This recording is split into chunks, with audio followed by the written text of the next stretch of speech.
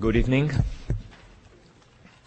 On behalf of the University Committee on Public Lectures, I'd like to welcome everyone to tonight's second installment in the series of lectures on the ethics of nation building. This is sponsored by the Walter E. H. Fund for Lectures in Public and International Affairs.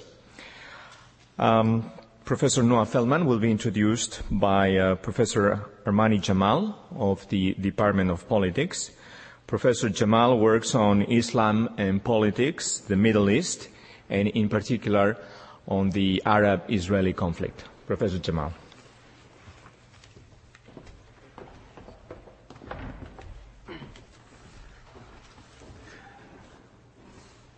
Tonight I have the great pleasure and honor to introduce an outstanding member of the academic and policy communities. Professor Noah Feldman is currently an assistant professor of law at NYU. He specializes in constitutional law, administrative law and religion, and the intellectual history of legal theory. Professor Feldman has a distinguished educational background. He graduated summa cum laude from Harvard, receiving a degree in Near Eastern Studies, selected as a Rhodes Scholar at Oxford, where he earned a PhD in Islamic Studies, and he is a law graduate from Yale. Dr. Feldman also served as a senior advisor for constitutional law to the Iraqis, advising them on their constitution up until July 2003, and since then he is still an advisor to the Iraqis on matters relating to the constitution. Dr. Feldman possesses the ability to reconcile key tenets of Islamic law and democratic theory. Equipped with tools in Islamic history, Islamic theology, Islamic jurisprudence, and Islamic political thought, along with his overwhelming expertise in constitutional law, Professor Feldman is extremely well suited for the huge task in assisting the Iraqis in the writing of their constitution. If successful, this Iraqi constitution will be the first real Arab constitutional experiment that addresses the religious and democratic concerns of the majority Muslim populations in the region. Tonight, Dr. Feldman presents his second lecture based on his new book manuscript, The Ethics of Nation Building. Weak states are breeding grounds for terrorists, he argues. Strengthening these states will inhibit the ability of terrorists to use these states as launching pads. But rather than strengthen these states through economic and political development that might win citizen loyalties, Feldman goes on to argue the war on terror aims to strengthen these states by increasing their coercive capacities. He contends that this logic is faulty and misleading. After disbanding the Ba'athist regime in Iraq, a weak state emerged which created a new breeding ground for terrorists and one where 140,000 U.S. soldiers became easy targets. Excuse me. It is one thing to replace a government that supports terrorism with one that does not, but to replace a strong government with a weak government where terrorism can grow is quite problematic. It is thus vital that a democracy emerge in Iraq, not only for our own strategic interest, where promoting regional stability is a must, but also a well-functioning democracy can help curb the growing manifestation of terrorism. As the challenges to building democracy in Iraq are becoming more cumbersome, walking away from Iraq is not really an option. Walking away would mean harming our strategic interests and cause great injury to the people of Iraq. The true struggle remains in finding ways to continue to secure our own strategic interests while simultaneously promoting the interests of the Iraqi people. Dr. Feldman states that our foreign policy needs to be accompanied by a moral ethic that can accomplish both goals. He says, what we need is an ethic that acknowledges both the politically immovable impulse to serve national security and also the moral principles that most or perhaps nearly all Americans would be willing to adopt if they were put to the public clearly and directly. Tonight's discussion, trusteeship, paternalism, and self-interest, raises these moral questions. The relationship between entrusted and trustee is one where the trustee looks out for the welfare of those who are entrusted. The idea of older, advanced nation-states helping younger, underdeveloped nations crystallized under Wilson's political vision that led to the creation of the League of Nations. As Professor Feldman argues, and will argue this evening, this notion of trusteeship is flawed. The paternalism of this formulation could not have been more explicit. When applied to Iraq, this framework of trusteeship is seen as nothing more than an occupation. Based on historical cases, did we keep true to the ideals of trusteeship as conceptualized by Wilson? Can a country that is entrusted with the welfare of another country not be paternalistic? How can one not prioritize self-interest over the interest of those entrusted? Under what circumstances do the interests of trustee and entrusted converge, and when do they diverge? These questions and others, with their relevance to Iraq, will be addressed by Dr. Feldman this evening. Please join me in welcoming Dr. Noah Feldman.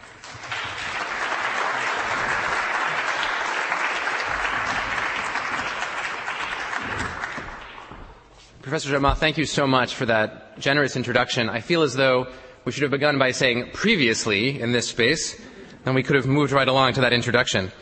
It was perfect to set up the topic of this evening's lecture.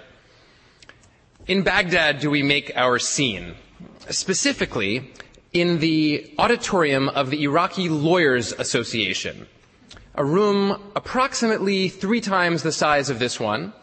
And on this particular day in May of 2003, imagine the room filled to overflowing with perhaps 1,000 Baghdadi lawyers. I would say roughly about 800 men and 200 women, the older men in suits and ties, the younger men leaving their ties at home. It's hot, very hot outside, but for the first few minutes, imagine that the air conditioning actually works.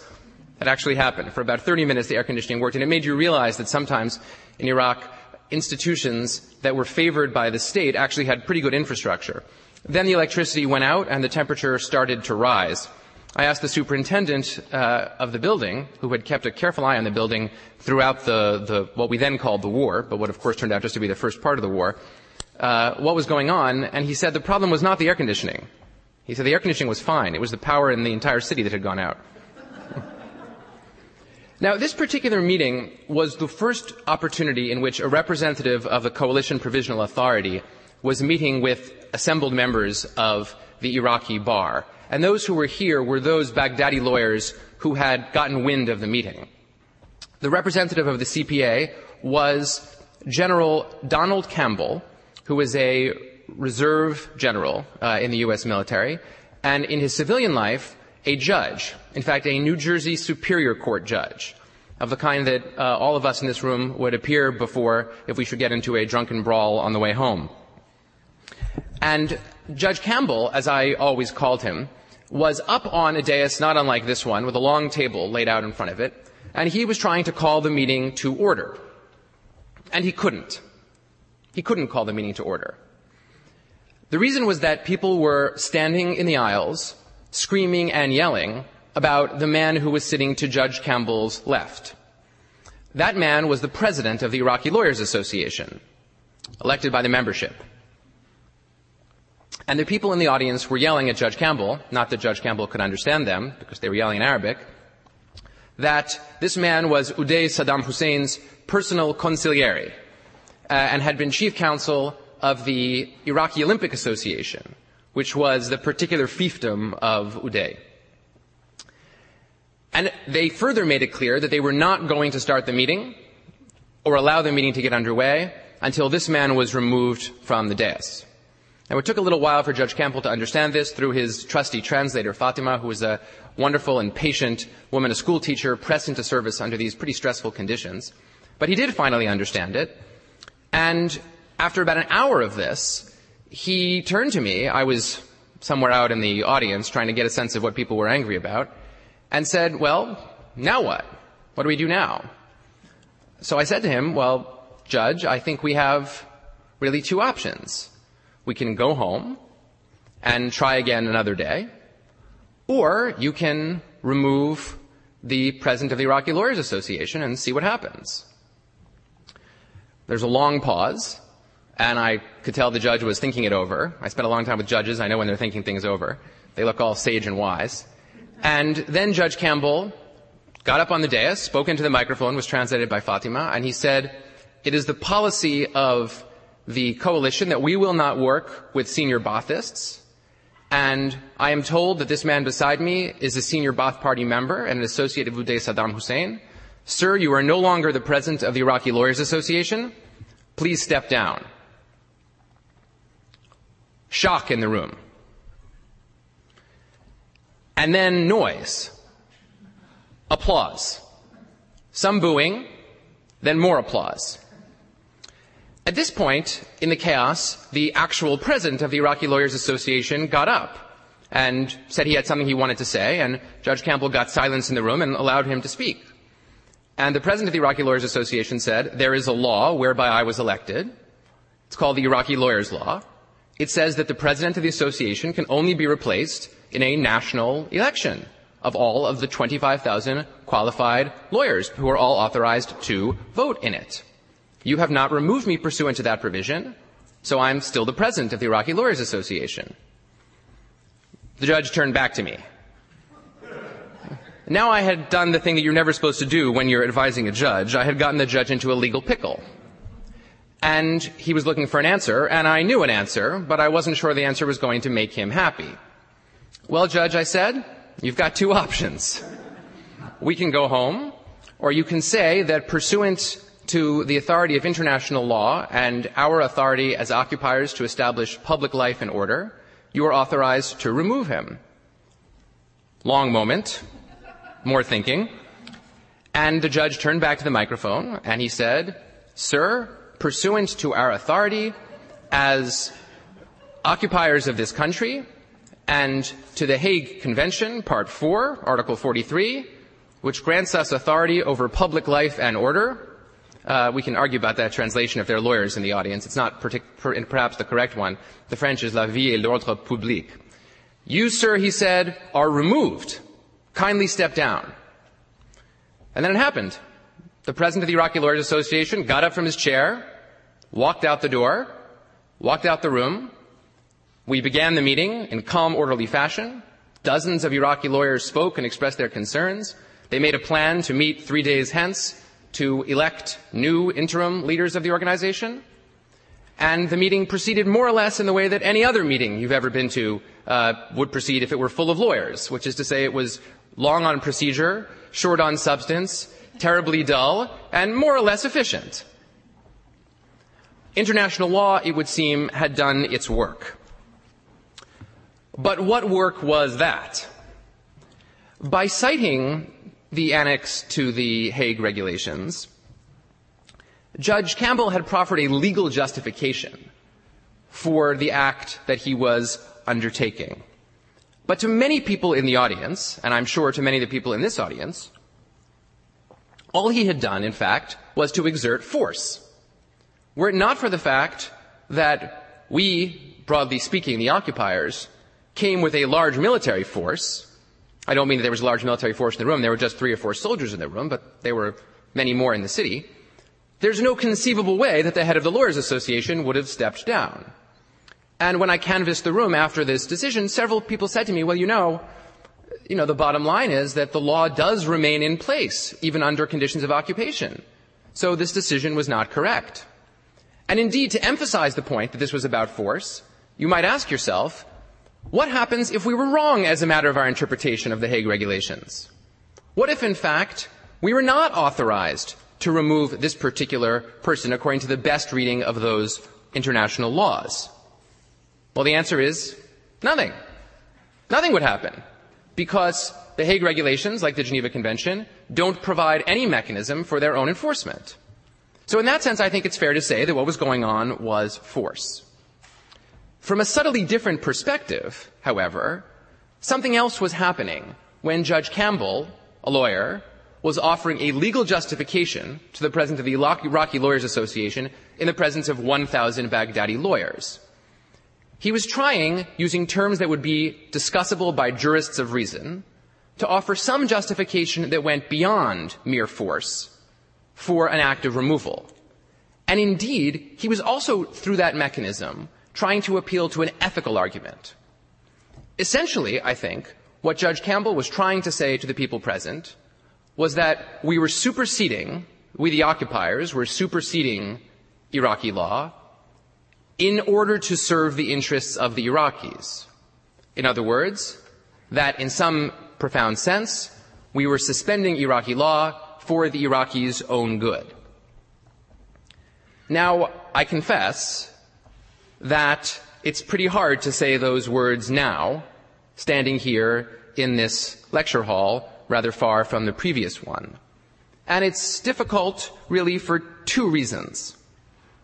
First of all, that argument just sounds horribly paternalistic. We were suspending their law for their own good. Second of all, it sounds as though it might be a lie. Right? It just sounds false. Oh, it was for the Iraqis' own good. Seems preposterous.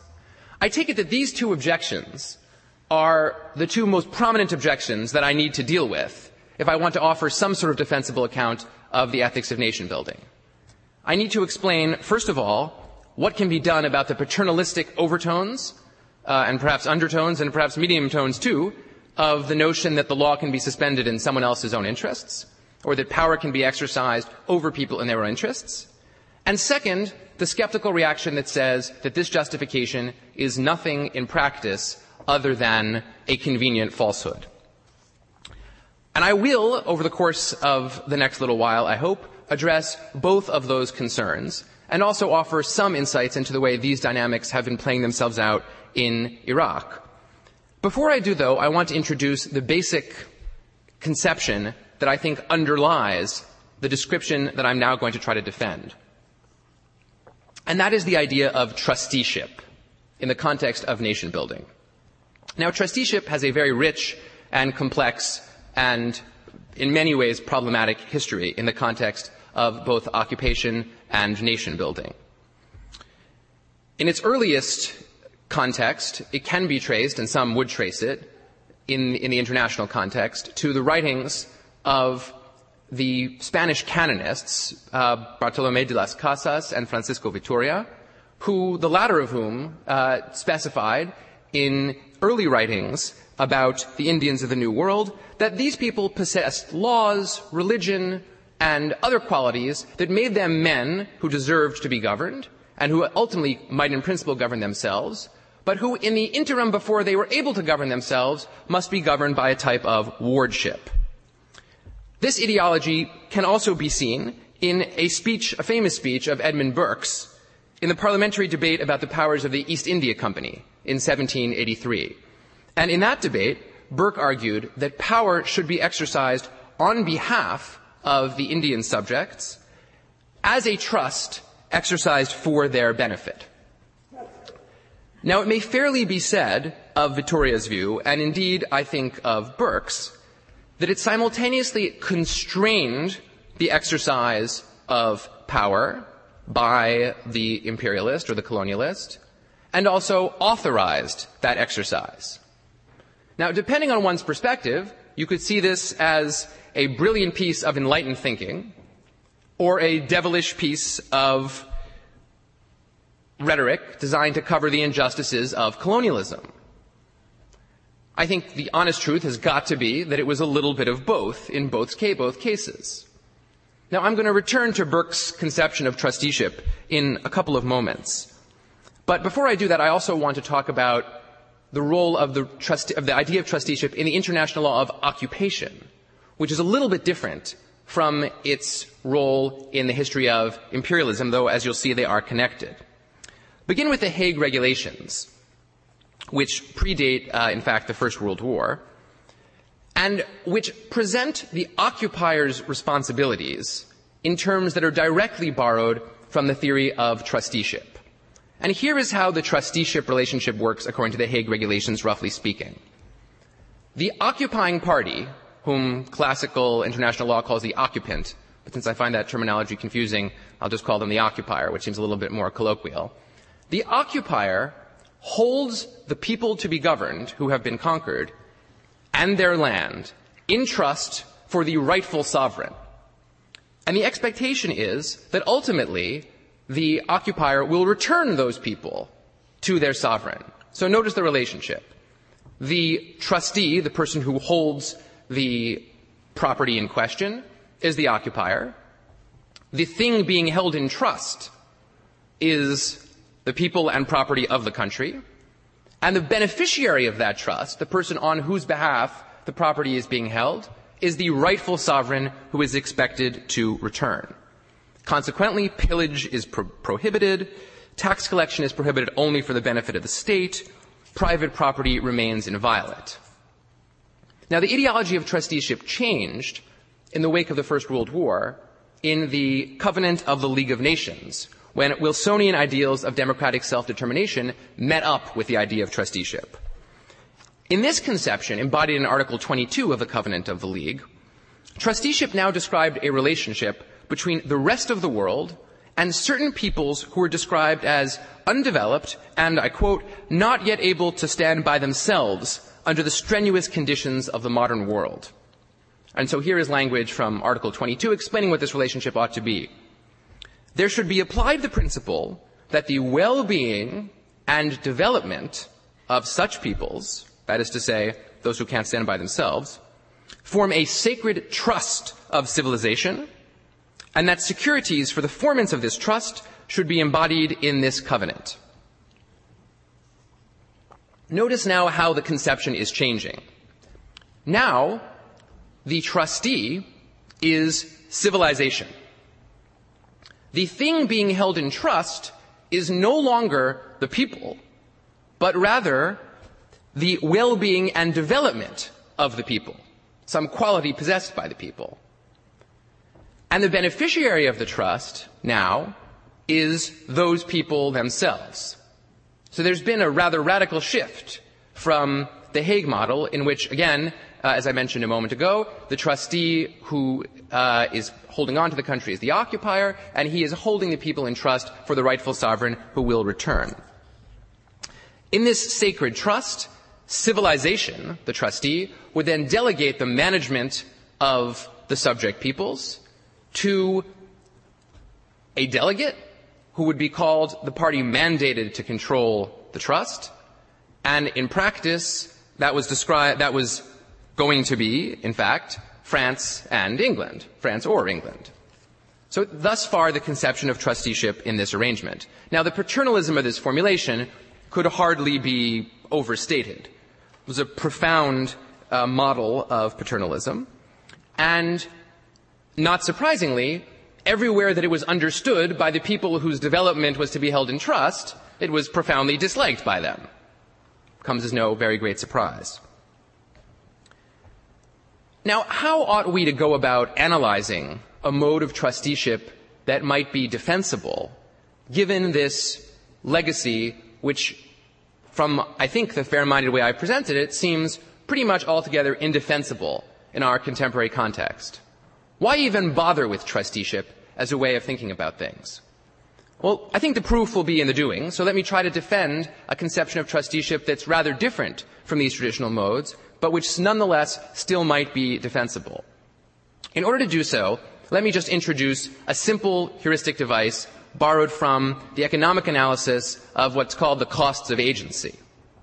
In any standard relationship where I ask another person to do something on my behalf, I need, to a certain degree, to trust the person who's going to be performing that act, and I need to be able to monitor the person to make certain that the action performed is actually the thing that I want done.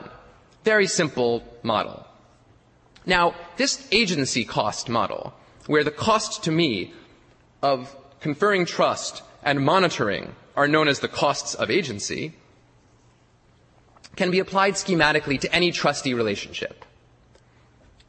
Someone begins as the possessor of the entity to be put in trust and confers or delegates on the trustee the responsibility to take care of it. And the trustee's job is to take care and hold on to that trust for the benefit of some third party.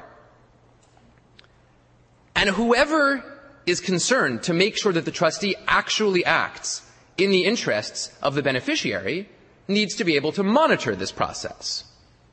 So that same analysis of cost of agency can be used schematically to characterize how we would regulate some formulation of trust relationship.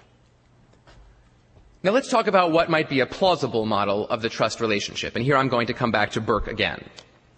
Burke did not only speak of trust as the way in which political power should be authorized to be exercised in the interests of colonized peoples. Burke also famously, perhaps more famously, spoke of the trust model as the appropriate model for the authority delegated to any legitimate government including a representative one. I won't say a democratic one because Burke himself would turn in his grave with that use of that word, but a representative one. In other words, Burke argued in several locations in his writing that when one spoke of the authority exercised by an elected representative in Parliament, the correct model for thinking about that was that the power to govern was a power that the people who chose that delegate placed in him, it was always him in Burke's world, and which he then was responsible to exercise as a trust for the benefit of the people governed and in their interests, crucially in their interests.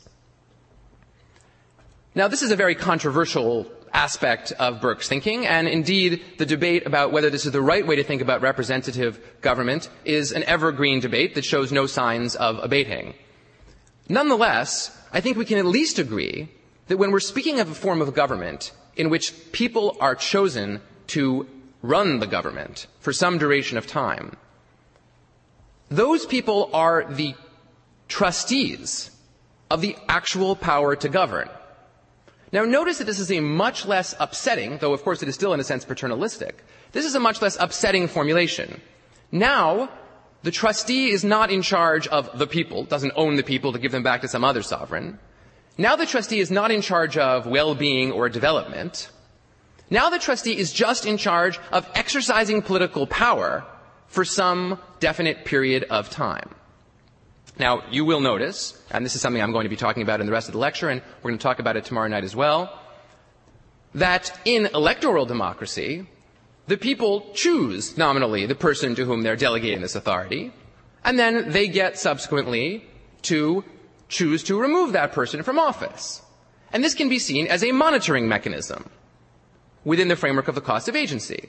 The people are simply choosing a representative who will then act as he or she will, and then they will have an opportunity to ultimately decide whether they want that person to remain in power or not. Needless to say, the monitoring mechanism of direct election is not present in the period of nation building. As we'll have more opportunity to explore tomorrow, if it were possible to hold elections the day that a prior government ceased to exist, nation building proper might not be necessary. So we're talking about situations where elections have not occurred. And to make the point even more graphic, Ambassador L. Paul Bremer will not be running for office in Iraq. Neither would the late Sergio Vieira de Mello have run for office in East Timor, where he would have been soundly defeated, notwithstanding the good job that many people in the international community think he did, nor would Dr. Bernard Kouchner have run for office in Kosovo. The structure, in other words, of nation building deprives the people being governed of electoral mechanisms as the direct mode of monitoring the officials who are administering their nation building.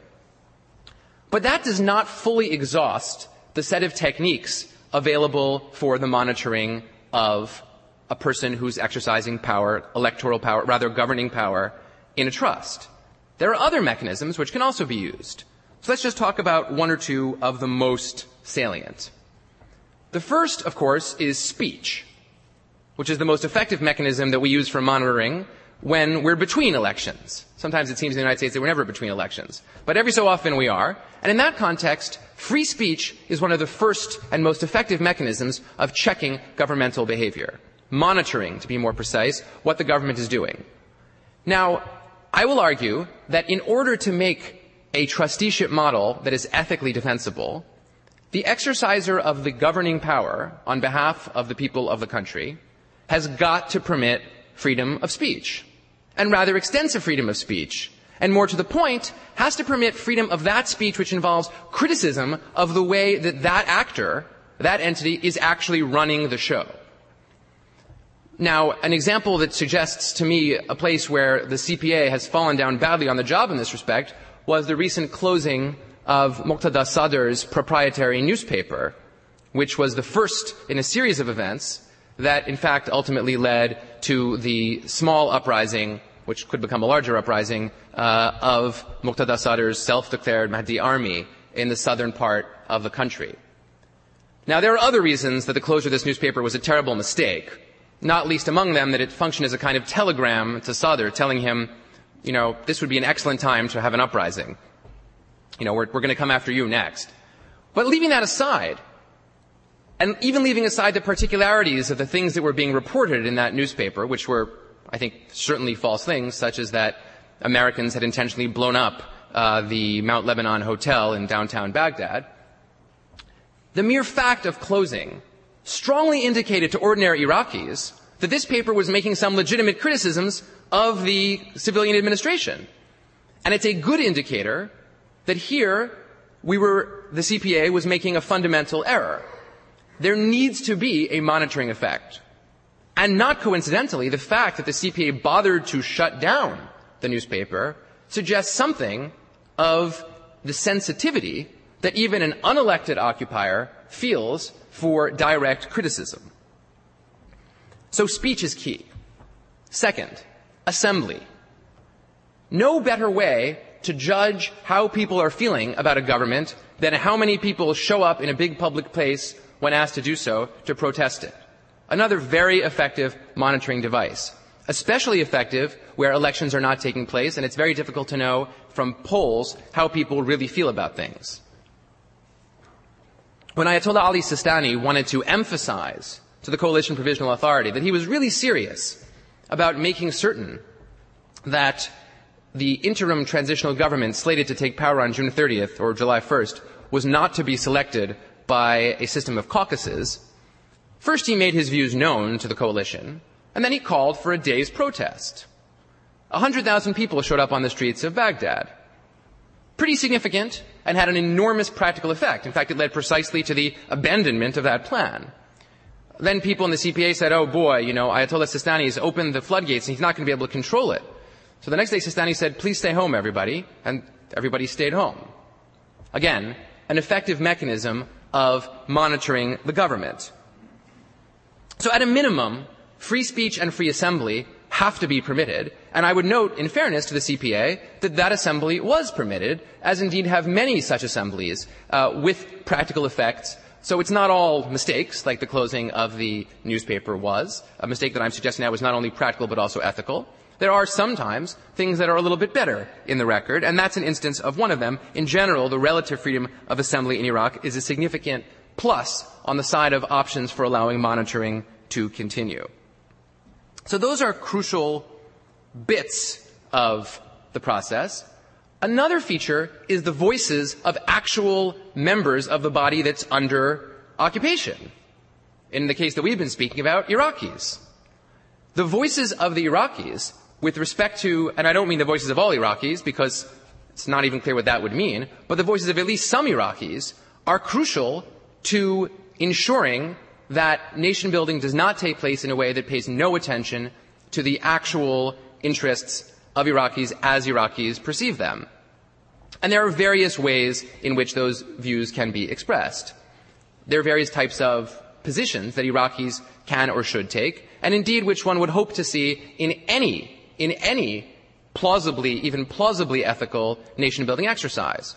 So for one thing, there's been a governing council, which, as the newspapers have faithfully reported, and as is true, was handpicked by the Americans, but which nonetheless, as I'll say in a few moments, actually, despite that fact, often disagrees with the United States and often expresses views that are strongly disparate to those of the United States.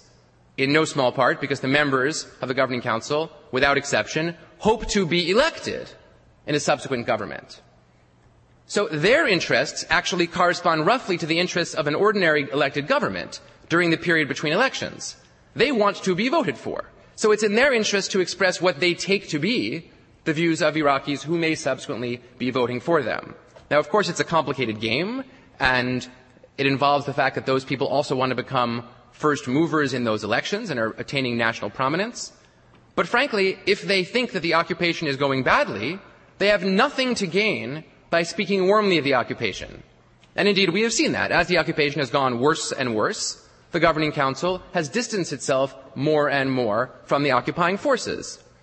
The members of the governing council have not been at all shy about criticizing U.S. policy, and indeed, it is largely because of the intervention of members of the governing council that the Fallujah fighting, which has been flaring up again today, has not been at a fever pitch over the last week. It's members of the Governing Council who essentially said to the CPA, look, you can't go forward with this. Not only will we not support you, we will criticize you publicly. And indeed, they have been criticizing them publicly. This is another form of monitoring. There are also the roles of those Iraqis who are, in practice, actually running affairs on the ground in Iraq. And I have in mind here the transitional ministers, who are running ministries and therefore essentially delivering the basic services that are being delivered, such as they are in the country, all of whom are running their ministries without major intervention from the CPA, except to the extent that the CPA is necessarily providing resources.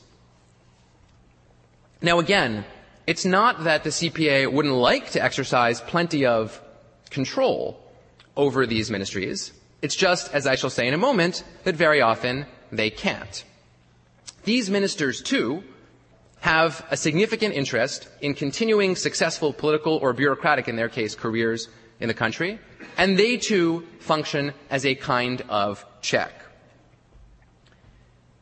Now, what about the element of paternalism, which I think is almost inescapable, which says the very undertaking of nation building, the very idea that someone else is building this nation, is bringing its expertise, its knowledge, its capacity to advise, itself is so deeply imbued with the notion of paternalism that it can never be ethically defensible.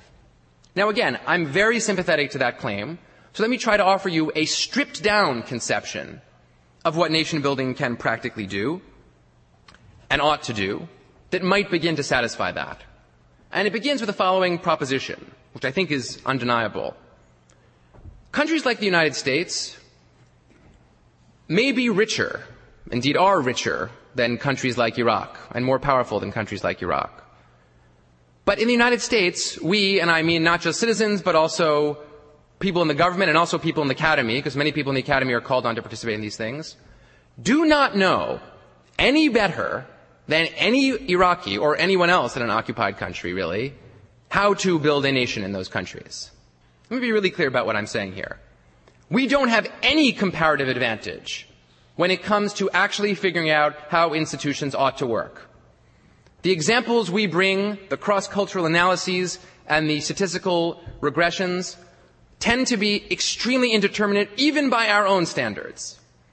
And when you marry the indeterminacy of the abstractions to a deep ignorance of the particularities of the society in question, we end up scoring well behind even the most basically educated Iraqi and having a strong sense of how the country could be constructed.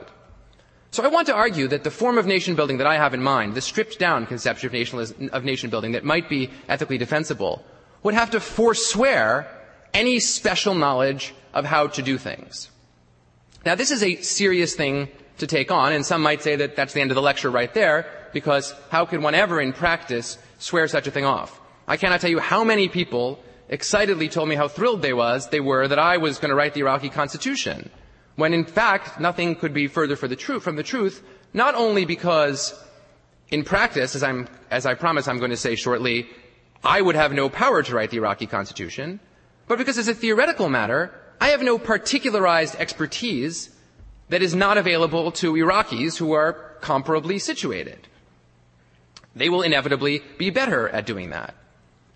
The very act of getting on a plane and going to a country under occupation puts you into a kind of cultural script of trusteeship as colonialism that's extremely difficult to avoid, going right down to what you pack in your suitcase when you get on the plane. If you bring your linen suit with you, you're in trouble right there. There are cultural norms that are deeply embedded in our conceptions of nation building, and they are very hard to avoid, almost impossible to avoid. And to that extent, I think it's fair to say, we won't achieve a stripped-down conception of nation building that will be ethically sustainable. To really be ethically sustainable, we must really eschew the notion that we know how to do things better. So then what use are we? Then what's the point of us being there at all? Here there's a one-word answer, in fact, but it's a word that hides a host of important consequences. And that word is security. Now, the security situation in Iraq is not as bad as it could be, because it could get worse, and it quite possibly will. But it's very, very bad. And it's bad for a simple reason. The reason it's bad is that the United States did not invade Iraq with a large enough number of troops.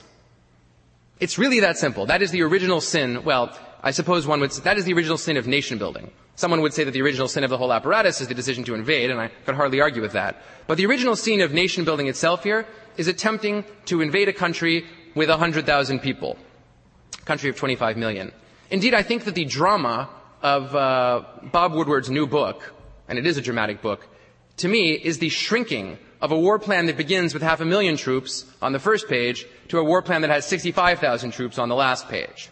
To me, that's the drama, watching it shrink. Because each moment that it shrinks, what's hiding behind it, in my view, is the certainty of grave difficulty and perhaps a failure. In the absence of security in Iraq, what has happened is that ordinary Iraqis, within days after the collapse of the regime, found themselves in the position when they very quickly had to find new organizational affiliations to keep themselves safe.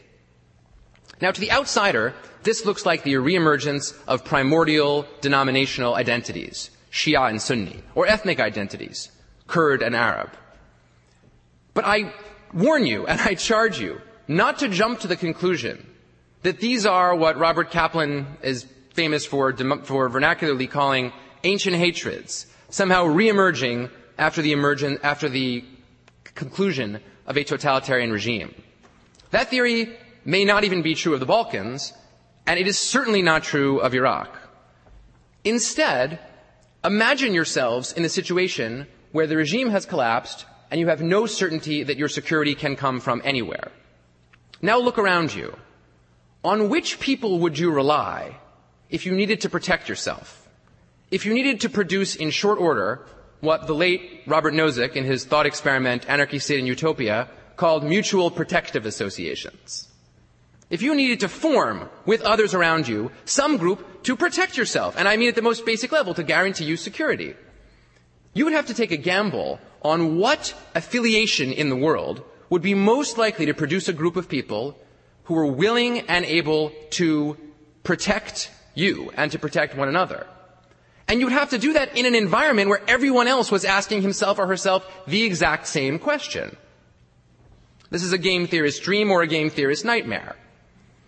In such an environment, one is very likely to hit on denominational or ethnic identities just because one is making a bet as to what more other people will also choose. Because after all, if I choose my local bowling team and everyone else chooses their basketball team, I will have nobody to join up with. I'll show up by myself, bowling alone, to coin a phrase. The bottom line is that I need to choose the organization that others are also going to choose. And that is precisely what happened in Iraq. So when the CPA is criticized for reifying the ethnic and denominational identities of Iraqis, as they surely will be after the unveiling today with, I think, particularly poor timing, of a new Iraqi flag with 3 stripes, 2 blue, which seems also like a poor choice, and 1 yellow representing, probably, Shia, Sunni, and Kurd. The criticism is inapposite in the sense that it's often made by nationalists, Iraqi nationalists, who say, well, you in the West created these identities. You reify them. That's not exactly accurate. We're responsible to a certain degree for their reemergence, but it's precisely because of our failure to provide sufficient security for the country. Now, in this environment, what the nation builder can and ought to do, and is indeed ethically bound to do, and I think can do and must do, consistent with this stripped-down conception of nation building, is to provide a security environment in which people could actually choose affiliations on some grounds other than pure self-protection. And only in that environment does civil society have any chance of emerging. After all, civil society institutions are actually rather good under conditions of security, enabling people to talk about problems instead of beginning immediately to shoot one another. One thinks of Poland and the transfer of authority from the communist regime there. But where my main goal must be to protect myself from being shot, it's the militia I need to join, and not the debating society. So what we can do and must do is provide a security environment without which there is actually no chance of the differing groups in the society negotiating towards the kind of pact I spoke about last night, in which they have a chance of actually sharing power and developing some peaceful government. Now, I said that I would talk about the challenge as well, not just the challenge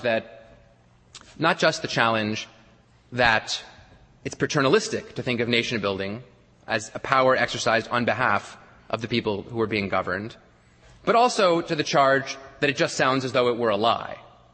It just sounds as though it were a falsehood.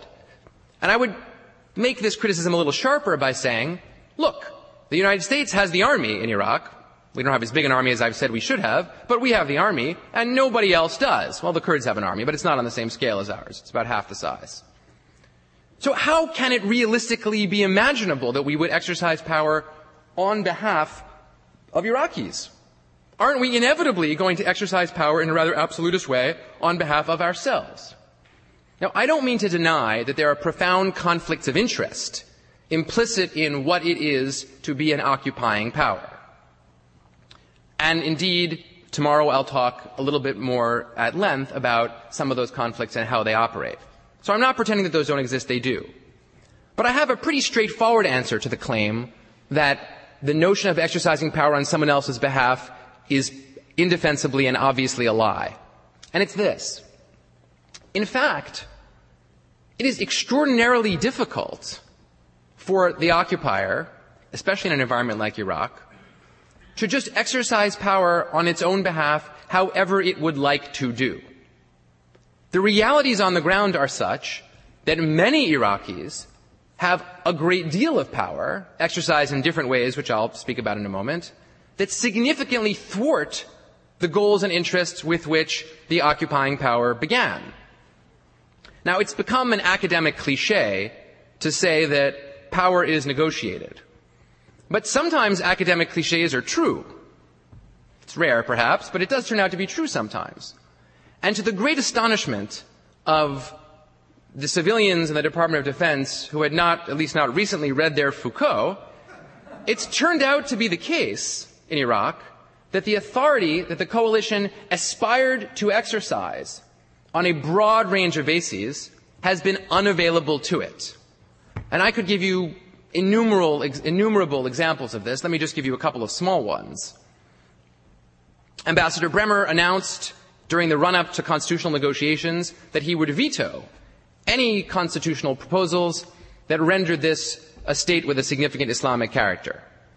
And he was pressured to do so by various constituencies in the United States, mostly, though, a Christian evangelical constituency that, despite its general preference for a weaker degree of separation between church and state in the United States, somehow has a strong preference for separation of church and state in Iraq. That, I promise, is a topic for another lecture and indeed another book. But he said that he announced this, and within 3 days, the proposals in the negotiations for the clauses specifying that Islam is the state religion and that no law shall contradict the principles of Islam on which there is consensus, that's the final formulation, and indeed that Islamic law should be a source of legislation for the state, had been buttressed and strengthened to a degree almost unimaginable before his comments. In other words, they had an exactly reverse effect. Now, anyone who spent 5 minutes in the region would obviously know that this was going to happen, because there's nothing to charge up pro-political Islamist sentiment like the occupation authority saying that he's going to exercise a veto power over it. But why didn't Ambassador Bremer then, through with the authorization of the President of the United States, simply insist that the text of the constitutional draft, which was drafted by a subcommittee of a body appointed entirely by Americans, just not say that Islam was the official religion? I mean, this is actually a philosophically interesting question.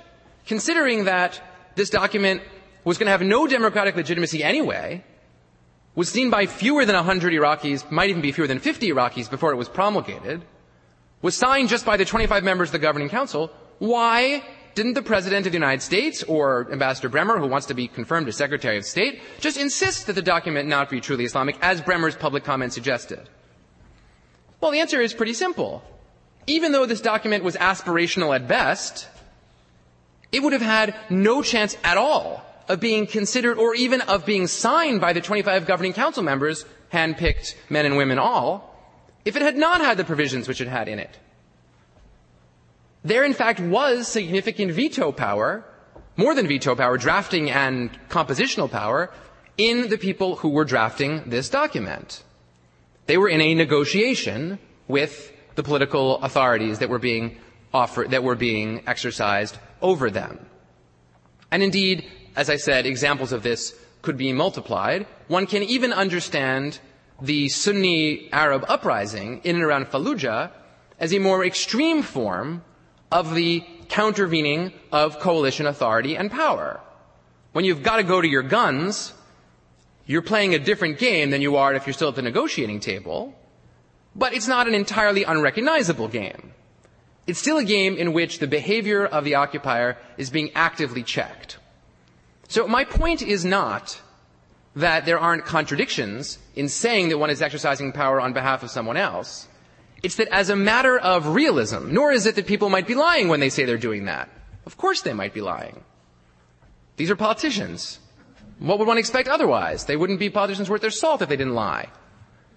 The point is that there are actual real-world constraints on the capacities of occupiers acting as trustees to engage in behavior that ultimately would be seen by the beneficiaries of the trust as not serving their interests. Because power is negotiated, the options which are available to the occupier are far more limited than might otherwise be thought. Now, I want to talk to you tomorrow about elections and their place in the monitoring process that I've spoken of. So I owe you that, and I'm laying down a marker now to speak about that because, of course, the model of delegated governance in a democracy is structured around elections as the main monitoring mechanism, and as I've fully acknowledged, that's absent in the model of trusteeship I'm speaking of. But before we move on to those issues, and I let you go for the evening or open myself up to your questions and challenges, I want to close with some thoughts on the phenomenon of internationalization of the situation in Iraq, which I have not spoken of at any length yet, but which follows directly on my initial anecdote about the uses of international law as a source of legitimacy in the context of occupation. Notice that our sense of being dissatisfied with the model of trusteeship, and I imagine from your faces that there's a lot of dissatisfaction out there, feels rather different when we're speaking of Kosovo or of East Timor. The presence of the international community, perhaps in the form of the United Nations, authorizing a transitional administration, seems to cleanse in some way the occupation of some of the charges of paternalism, or at least of some of our other worries. I want to suggest to you that that cleansing is illusory.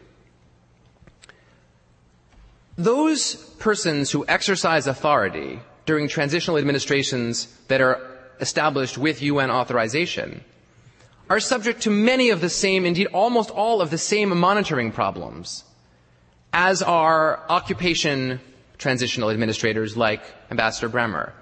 And indeed, if one listens to what people in East Timor were saying, not the international community, but people in East Timor were saying about the East Timor experience, or to what people in Kosovo have been saying, sometimes loudly and sometimes with guns recently, about the Kosovo experience, one can immediately observe that the primary issue that they raise is that these transitional administrators are non-responsible autocrats, governing over them with almost no concern for what they do. Now you might say, well, the international community is there, and the trustee is responsible to the international community. Well, it didn't work very well when it was the British responsible to the civilized world in the League of Nations under the mandate system. And it has not worked terribly well in the context of the United Nations either. The international community has other things on its mind, and it has its own interests, and the bureaucrats in the United Nations have their own interests, And none of these converge particularly well, necessarily, with the interests of those people being governed. So I want to suggest to you that with respect to paternalism and monitoring and convergence of interests, the international administrator may be just as subject to the charge of unjustifiable exercise of trusteeship power as may be the occupier. Now, that doesn't mean that it's not an excellent idea. There were too many negatives in that. It is nonetheless an excellent idea for the United States to encourage an increased and expanded role for the international community in its administration of Iraq. Mostly because it's good for the United States. It won't make a tremendously large difference to most Iraqis, and I can assure you that most Iraqis couldn't care less. If tomorrow Ambassador Bremer were replaced by Lakhdar Brahimi, the Sunni insurgency would go on unabated. The incipient Shia insurgency would also continue. Now, I'm not saying this to criticize the United Nations. I think it's, as a matter of national policy for the United States, preposterous that we've allowed the rift to develop between us and the international community that we have done. But let's make no mistake about it.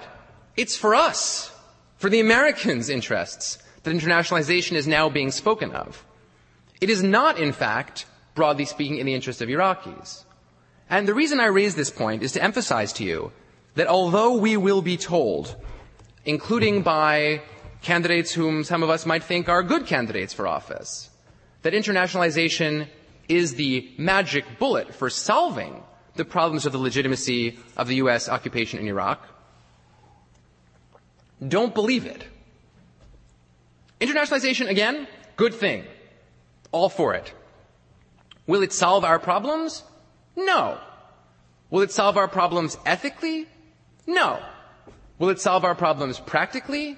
Certainly not. Again, I'm not saying not to do it. I'm saying do not place too much faith in it. What is desirable as a matter of domestic and international politics may not nonetheless be fully desirable as a matter of solving the situation in Iraq and the ethical challenges that we are faced with.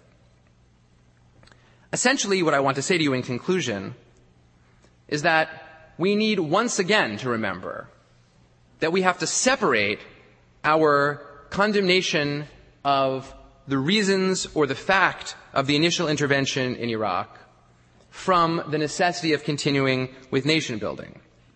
If we indulge in the luxury, and it is a luxury, of condemning the nation building project in Iraq just because we object to how we got there, we may miss the point of the ethical obligations that stare us in the face. We got ourselves and the Iraqis into this fix, and now, I suggest to you, we need to see it through.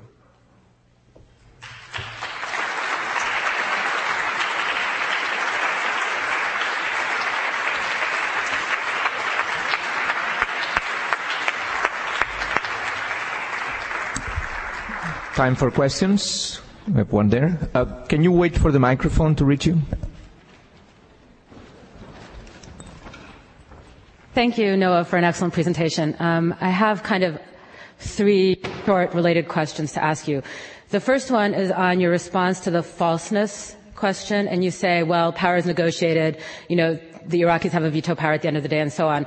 And I wonder whether you see any distinction between the way in which power is negotiated in the examples you gave and the way in which power would be negotiated as between an Iraqi civilian population and an authoritarian regime.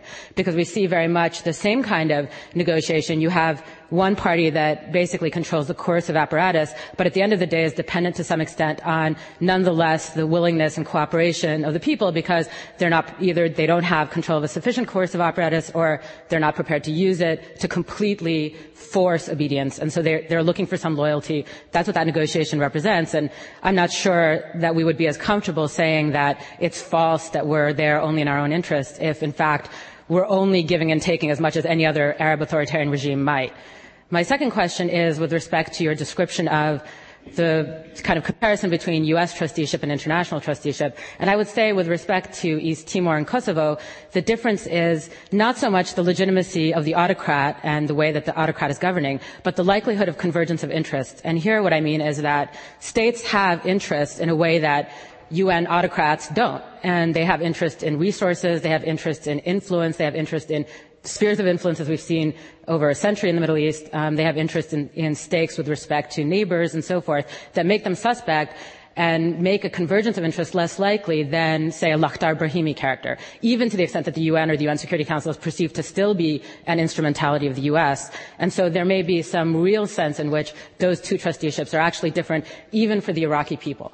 And then I think the final question I have is with respect to whether or not it would be in the interest of the Iraqi people for an internationalization to occur for a slightly different reason than implied in my second question. And that reason has to do with the overall kind of profile of the United States at the moment in the region. What the Iraqi people, I think, to some extent, are now identifying as their interests are first and foremost as Iraqis who have experienced this very particular form of authoritarianism under the Ba'ath, form of wars, sanctions, and so forth, and they feel a kind of disenchantment with Arab nationalism. But at the same time, they find themselves at the vanguard, actually, of a new kind of Arab nationalist moment, such as it is, in which you have a fair amount of common sentiment across the Arab world that the role that the U.S. is currently playing in the Middle East and with respect to the Arab world is one which is hostile, and that the Palestinians and the Iraqis are essentially at the forefront of that confrontation. And so, in some sense, in a sense of Iraqi national identity, for a sense of the emergent state, for Iraqis, isn't it the case that internationalization in some sense gives them, let's say, a new regime change, a new moment of regime change which allows them to have some faith or optimism in the possibility of a successful experiment? Thanks. Okay, so it's a characteristically brilliant question, Asla, or three. I'm going to characterize them as the Jerry-Saddam comparison, the Jerry Bremer-Saddam comparison, the Jerry Bremer-Sergio Vieira de Mello comparison, and the third one as the ordinary person on the street Arab nationalism question. The first two are somewhat easier than the third, although they're all pretty hard. The difference between the coercive power of a Jerry Bremer and the coercive power of a Saddam with respect to the negotiation of power between elites and ordinary people on the streets is solely a question of the willingness of the occupier to do the things that the autocrat was willing to do. If one had an occupier who was prepared to kill indiscriminately, to gas indiscriminately, and to shut down speech and assembly, I would think that there would be no difference between them with respect to the point you're raising. Since what I'm trying to do in part is offer an ethical account of what would be a defensible way of exercising authority, I don't think that would be defensible either, obviously, for a domestic autocrat or for an occupier. And I think in practice, it's also true that although the United States in Fallujah has already killed a lot of Iraqis, and no one knows what the ratio of civilians to people with guns that is, but it might be a bad ratio. We just don't know. We can at least say that when 100,000 people massed on the street, or when 300,000 people showed up for Ziyarat Arba'in in Iraq under Jerry Bremer, nothing happened to them. So, again, that's just a question of willingness, but since in part what I'm trying to do is offer an ethical guide, I would just say, it's not okay to do that. It's not acceptable to do that. And indeed, on that point, we've been relatively good. Second, the Jerry Bremer, Sergio Vieira de Mello question. How is it that maybe the international community doesn't have the same kinds of interests as the U.S. does? My answer to that is simply that the member states, the United Nations is a member-driven organization. And the member states do have interests, just like the United States has interests. Now, those interests are in a more complex interplay in something like the United Nations because they're mediated through these international organizations. But I think that the people who know best about such matters, who spend time in the UN, describe it, especially the Secretariat, as very much member-driven and very interest-driven. It might be a different set of interests. They might be nicer interests. I'm not sure. But they are interests nonetheless. Last, I don't really think that ordinary Iraqis would feel that they were getting real regime change if an international regime under Lakhdar Brahimi or someone else came into play. Right now, Iraqis are clearly very hungry for regime change. I don't think they're going to be satisfied with a transitional administration appointed by Brahimi, which is basically what they're about to get on June 30th, if all continues as it, in theory, is planned to continue. I don't think Iraqis will be at all even slightly happy with regime change or feeling that they own regime change until there are elections. Those elections have to happen. And the big puzzle is, and we're going to talk about this, I promise, next time, how do we talk about elections happening in the security situation that presently obtains? See, we have another question there. Wait for the microphone.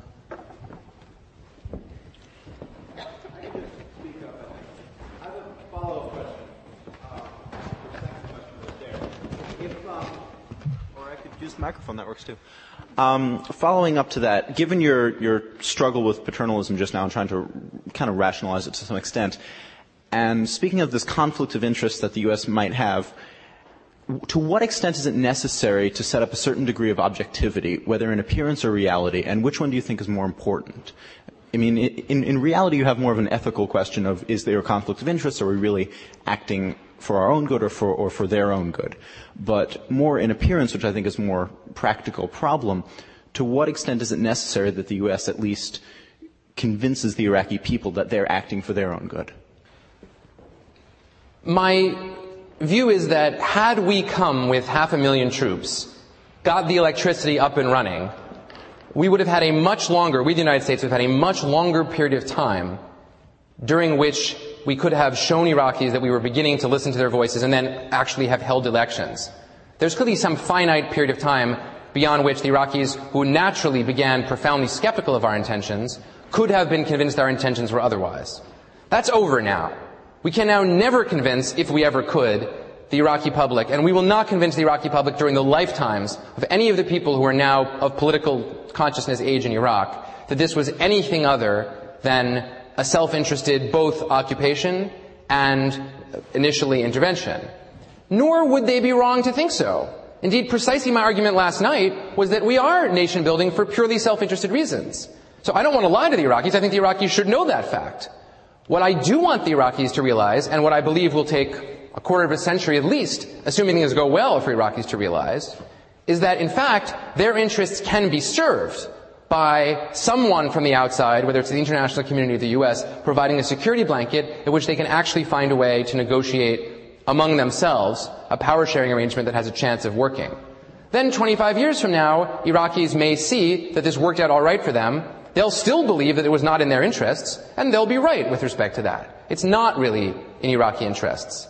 It simply converges with Iraqi interests. Now, if the U.S., when push comes to shove, I'm going to talk about this tomorrow, so I don't want to prejudge it too much, there may be moments when an elected Iraqi government tells the United States, point blank, don't do X, no permission for that base, rules of engagement can't work that way. We're already seeing that in Fallujah, when the governing council member said, look, you can't go in, and we're going to see that more after the transfer of sovereignty. At that point, I think, we will actually be under a duty to do what we're told. The United States will be under an ethical duty to do what it is told. And the test will be whether we in fact do so. And I'm not predicting any answers on that. Professor Jamal here. Thank you, Noah, for an excellent presentation. I just want to kind of piggyback maybe on Asli's question and the other question that was asked in the audience about, while we try to address the nation-building process in Iraq right now, which I'm with you on it, it has to be seen through and whatnot, but this whole issue of not indulging on the mistakes of the U.S. invasion and how that was carried out, because in effect, it wasn't only the troop issue, it was almost like everything about the invasion. Rather than creating a constituency that quote unquote would welcome the troops, it really kind of marginalized and maybe, had people sitting on the fence. Because of the lack of troops, a security problem emerges, and the U.S. response to, incidents of violence or, what could have been or potentially been, isolated type of demonstrations, there's been a heavy-handedness in the responses, which is really kind of creating this anti-U.S. sentiment. Now take that, in addition to what's happening at the regional level, right? So it's not like the U.S. had this great image in the region before, and now it's worried about it. It's like, the whole negotiating away the Palestinian right to return and whatnot. At the same time, also, supporting authoritarian regimes in Egypt and the Gulf. Yet, Saddam was Saddam was taken down. And then when we think about internationalization and solutions, wouldn't it be just maybe to be a bit provocative, but wouldn't it be sound to say, okay, the invasion has taken place. For the rebuilding process, we don't need any of the invading countries on the ground there and try to replace them. The idea is we managed to isolate the international community to the extent where I don't think anybody's going to go in. So we're kind of stuck with the situation. Well, I think it would have been reasonable the day after the invasion was over to pivot and say we're handing this over to the international community. That would have been a reasonable thing to do. It probably would have been a wise thing to do. Obviously, it didn't happen. And query whether the international community would have gone along, considering that they had in fact opposed the war. Many people in Paris, in Moscow, are pretty happy to see how badly things are going. And for different reasons, so are many people in places in the Arab world. Now, bottom line, our track record in the region couldn't be worse. But I don't actually think that in the early days of the occupation, our mistake was being too harsh with demonstrations and the like. In fact, in the early days of the occupation, we were very soft. There was one incident in Fallujah early on in which it turns out that perhaps 1 or 2 people were killed. And overall, our reaction was very, very delicate. If anything, our failure early on was in not assuring day-to-day on-the-ground security. Because if it was the case, as it was, that Iraqis were going to be profoundly skeptical of our intentions, and that people elsewhere in the Arab world were certainly going to be skeptical of our intentions, to say nothing of people in Europe and people in Greenwich Village, we know for a fact that the Iraqis would at least have been pleased had they not been in physical danger themselves. So we could have at least provided that. And I don't think we even provided that, and my view is that one reason for the escalation, and it's been a very slow and steady escalation of the insurgency, is that Iraqis gradually realized that the frightening military force with which we came was actually not invincible. And so slowly but surely its vulnerabilities have been shown and the fear at dealing with it has dissipated. And that's how we got ourselves into the situation we're in now. Let's see. Here.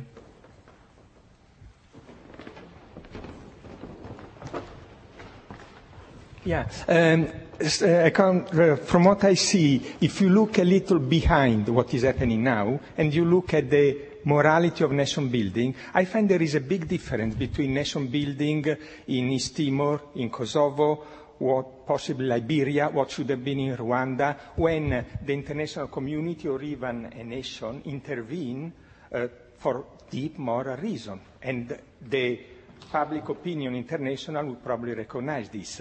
The big suspicion about the nation building that the US are trying to build in Iraq is that they want to put there a government that will do our interest, as many governments that we put in power. A government that will allow us to keep the bases there and control their oil. We are very concerned because by 2010, the reserve of oil will top, right? Meanwhile, and start declining. Meanwhile, India and China are developing very fast. So there will be 1 billion people that will have a car and they want oil. So we need to have our troops there. Israel is no more enough. We have to have our troops there and to have bases that surround China. You already have Korea, you have Taiwan, and we have bases in Central Asia. So these are deep strategic reasons that made the public opinion suspicious. Well, look, I agree that the public opinion is and ought to be suspicious of our motivations, especially because we are, by my own hypothesis, acting in our own self-interest there. But I would define that self-interest differently, and I think that many other people, including hard-headed foreign policy realists, would feel similarly. I cannot think of a less efficient way to place troops in a position to be ready for a war with China over Taiwan than to invade Iraq. We had plenty of troops in Saudi Arabia. We could put plenty of troops in the Turkic republics. There's almost no place that we couldn't put troops with a proper investment of, let's say, 1/100th of the resources that we've already put into fighting this war in Iraq. So I don't believe that an intelligent realist would have thought that that was the goal here. I do agree with you that that suspicion is out there, and I also agree with you that where the international community, and I wouldn't say the international community, by the way, intervened in Kosovo. NATO intervened in Kosovo when the United Nations refused to authorize intervention. But in any case, what one can say about those nation-building efforts is, in fact, I would argue that they are less likely to succeed because they will have fewer resources devoted to them because it is not clearly in the interest of any particular member state for things to actually be fixed there. By contrast, in Iraq, which we may be screwing up far worse than any of those other things have been screwed up, we have already put enormous resources in, and we're going to put more resources in for the self-interested reason that we needed to succeed, both to avoid terror and also to avoid driving the cost of oil up much higher. So, it's one of the ironies of history perhaps, but I think nation building has a better chance, at least with respect to the resources being put in, when it is in the particular interests of the nation builder to make the country come out relatively safe. And I would just say last, It is a mistake for the United States to think, if it does think, and I'm not sure it does, well, the United States doesn't think anything, but it would be a mistake to think that we are better served by countries that just do our particular bidding. Turkey did not do our bidding in the run-up to the Iraq War, and that came at very grave cost to the United States. This occupation would look very different, and nation building would look very different if we could have been in Baghdad 5 days earlier. We'd have had more troops in Baghdad. The looting wouldn't have happened in Baghdad. The government wouldn't have been cut apart. This was not an inconsequential move. But our relations with Turkey remain strong. It remains an important strategic ally. And the bottom line is that even Deputy Secretary of Defense Paul Wolfowitz, with whom I have many deep disagreements, as you can probably tell by now, has taken the view, publicly and privately, that the fact that Turkey democratically voted not to participate in the war was a victory for the United States because it was a victory for self-government and therefore a victory for stability in Turkey. And I certainly believe that to be the case. Let me ask you a question that you hinted at before. Isn't it in the self-interest of the United States to promote not only strong states, but states where there is a strong separation between church and state? In other words, promote strong leaders like Kemal Atatürk rather than Ayatollah Khomeini. And if you agree with that, is that an ethical thing to do? Well, first of all, I would say it's not in our interests. Laïcité is a perfectly fine way to run a country if you can live with yourself and look at yourself in the mirror in the morning. And, the Kemalist version of this is specifically built on the French version. Even the Turkish word for secularism is just the Turkification of the word laïcité. But almost nobody anywhere in the 1.3 billion strong Muslim world wants that form of government today. And it would certainly not be in our interest to impose it.